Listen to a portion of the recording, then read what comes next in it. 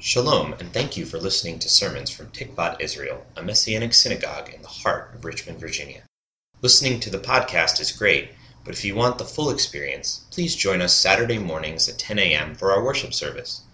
We are located at the corner of Boulevard and Grove, across from the Art Museum. For more information, you can visit our website at tikvatisrael.com. There you can support the ministry, learn more about Messianic Judaism, and contact us with any questions or comments. May Hashem bless you through the hearing of His word. And it's a skiing area.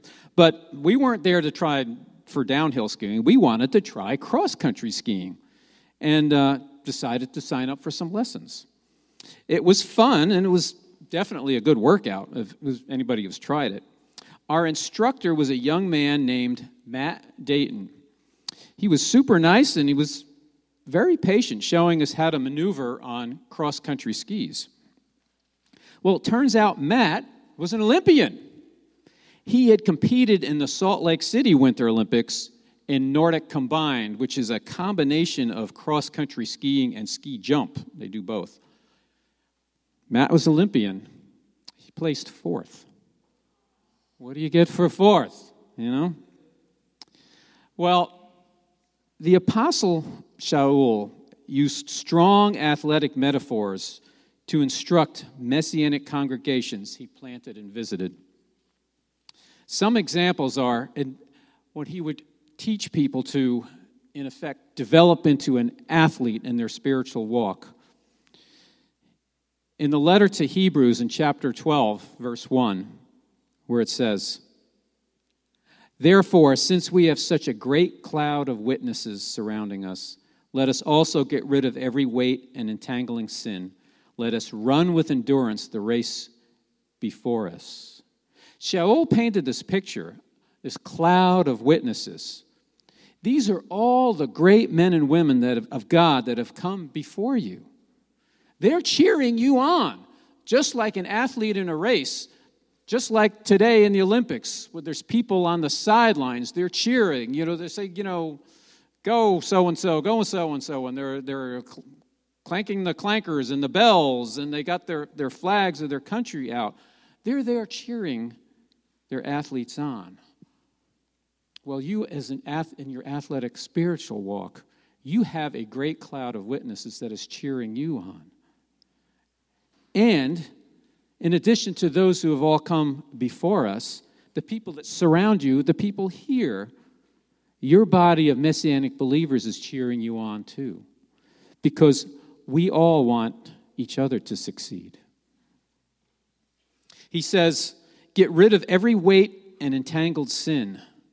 Those Winter Olympic athletes, if you watch them, there it is, it's like sub-zero temperature. And they get this little thin sheet of thing they're wearing. If you watch the figure skaters, the speed skaters, or even the ski jumpers downhill, they've all got this it's like barely thin little layer. And I said, God, they must be cold here, But they don't want any type of impediments. They don't want any wind resistance. They don't want anything to hold them back. They get rid of every weight and entanglement. They don't want anything to slow them down. What's holding you back from being the best you can be? And he says, run with endurance. Now, life is, it's not a 100-meter sprint. It's not a 50-yard dash. In addition to the gold medal in curling, we actually won, the women won a gold medal in cross-country skiing, that's talking about endurance, something that takes time, and it's not a quick race. So we talk about endurance in athletic competition. Earlier this week, I was watching one of the events, the Biathlon. Now, the Biathlon is a fascinating sport. Cross-country skiing combined with rifle shooting.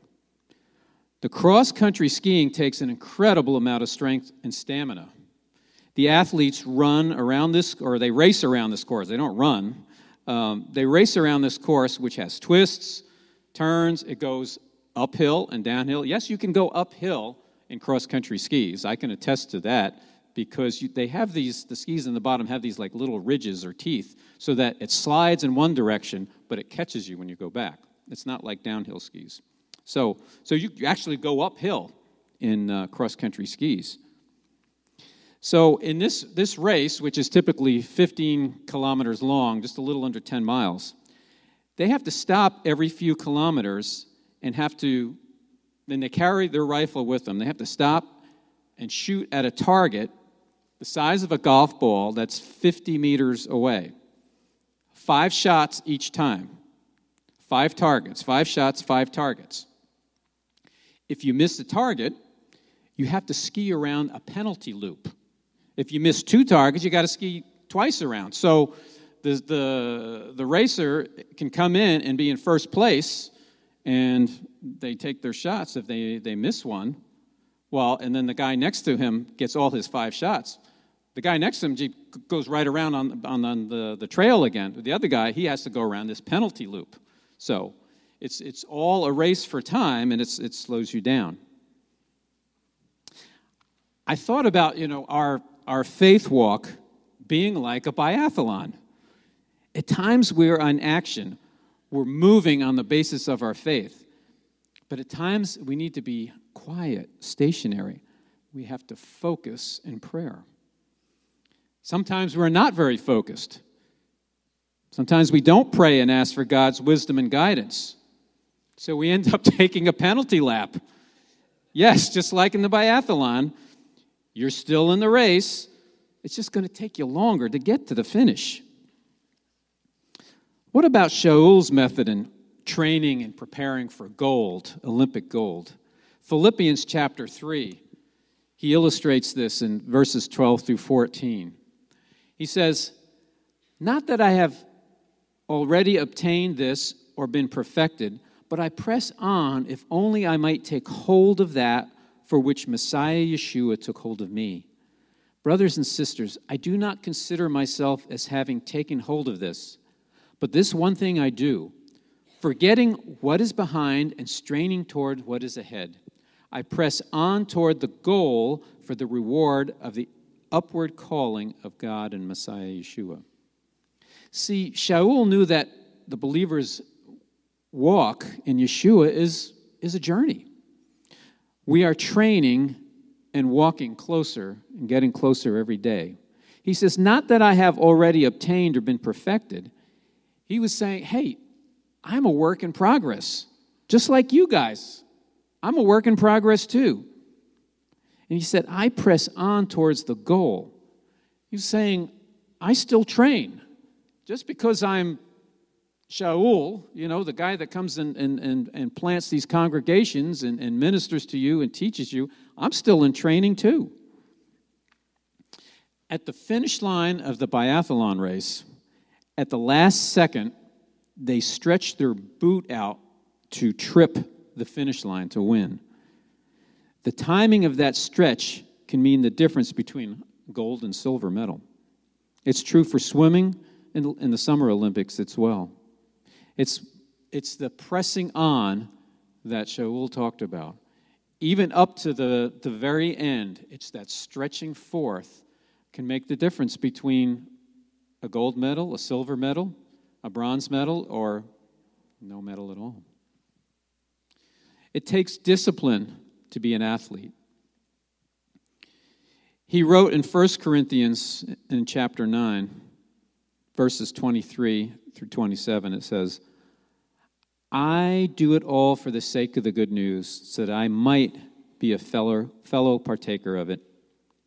Don't you know that in a stadium the runners all run, but one receives the prize? Run in such a way that you may win. Every competitor exercises self-control in all respects. That is the discipline portion there, the self-control. They do it to receive a perishable crown, but we do it to receive an imperishable one. So I run in this way, not aimlessly. So I box in this way, not beating the air. Rather, I punish my body and bring it into submission, so that after I have preached to others, I myself will not be disqualified. By the way, if you visit Caesarea in Israel, and you can go see the ruins of the Hippodrome, which is right there on the side of the Mediterranean. It's an ancient sporting arena built by King Herod. According to our guide when we were there, Herod was the first to offer prizes for first, second, and third place. See, because Israel was at the far end of the Roman Empire, he wanted to attract the top athletes of his time. At that time, award was only given to the first place finisher. You know, you run in a race, you compete, first place was it, and that was it. So he said, we'll give them an added incentive to travel all the way over to Israel to compete. So this tradition that was first started in Israel is, of course, what stands today. The thing that really got me about watching the biathlon competition is that it's like no other sport. You're in this race. Your muscles are working as hard as you can. You're taking deep breaths. Your heart is pounding because you're on this how many mile track and racing. Then all of a sudden you have to stop. You have to be calm, focus. You have to aim. Take the shot. You complete 5 shots, and you get up and you race again. You do this 4 times, twice lying prone on the ground, and the last 2 times standing up. So you can imagine you're getting more tired, and it's even more difficult to do this when your hand is going like this. So it's quite a challenge. But you, as a follower of Yeshua, are in a race too.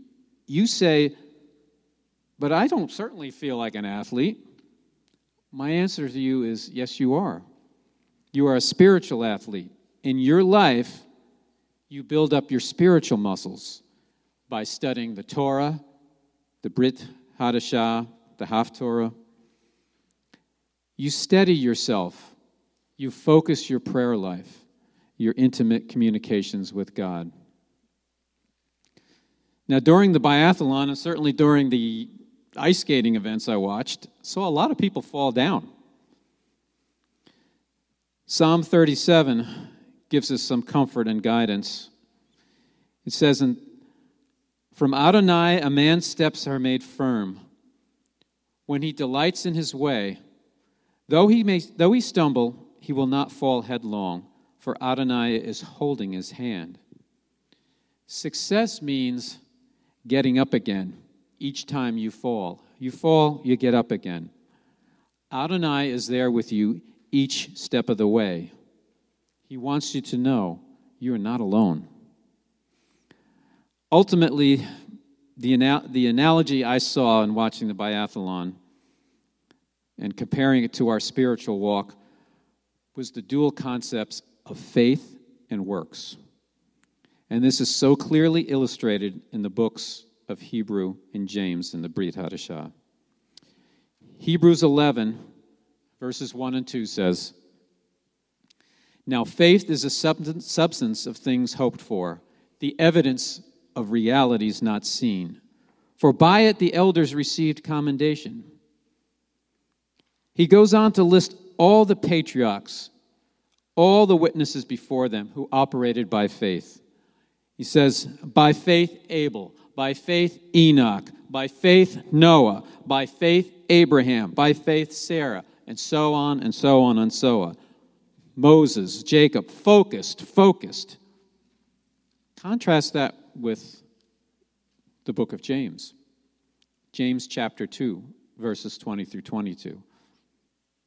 It says, "But do you want to know, you empty person, that faith without works is dead? Wasn't Abraham our father proved righteous by works when he offered up Isaac, his son, on the altar? You see that faith worked together with his works, and by the works his faith was made complete." At times, we are to be quiet, to be still, to pray. We are to take focus, take aim. Then act on that faith. Get moving. Be in the race. It is your calling as a follower of Yeshua to walk as he walked. Pray as he prayed. God has given you life. Live it to the fullest. Don't be afraid to exercise your spiritual muscles. And when your heart is pounding and you're out of breath, be still. Pray. Focus on him. God will take you places beyond your dreams. Shabbat shalom.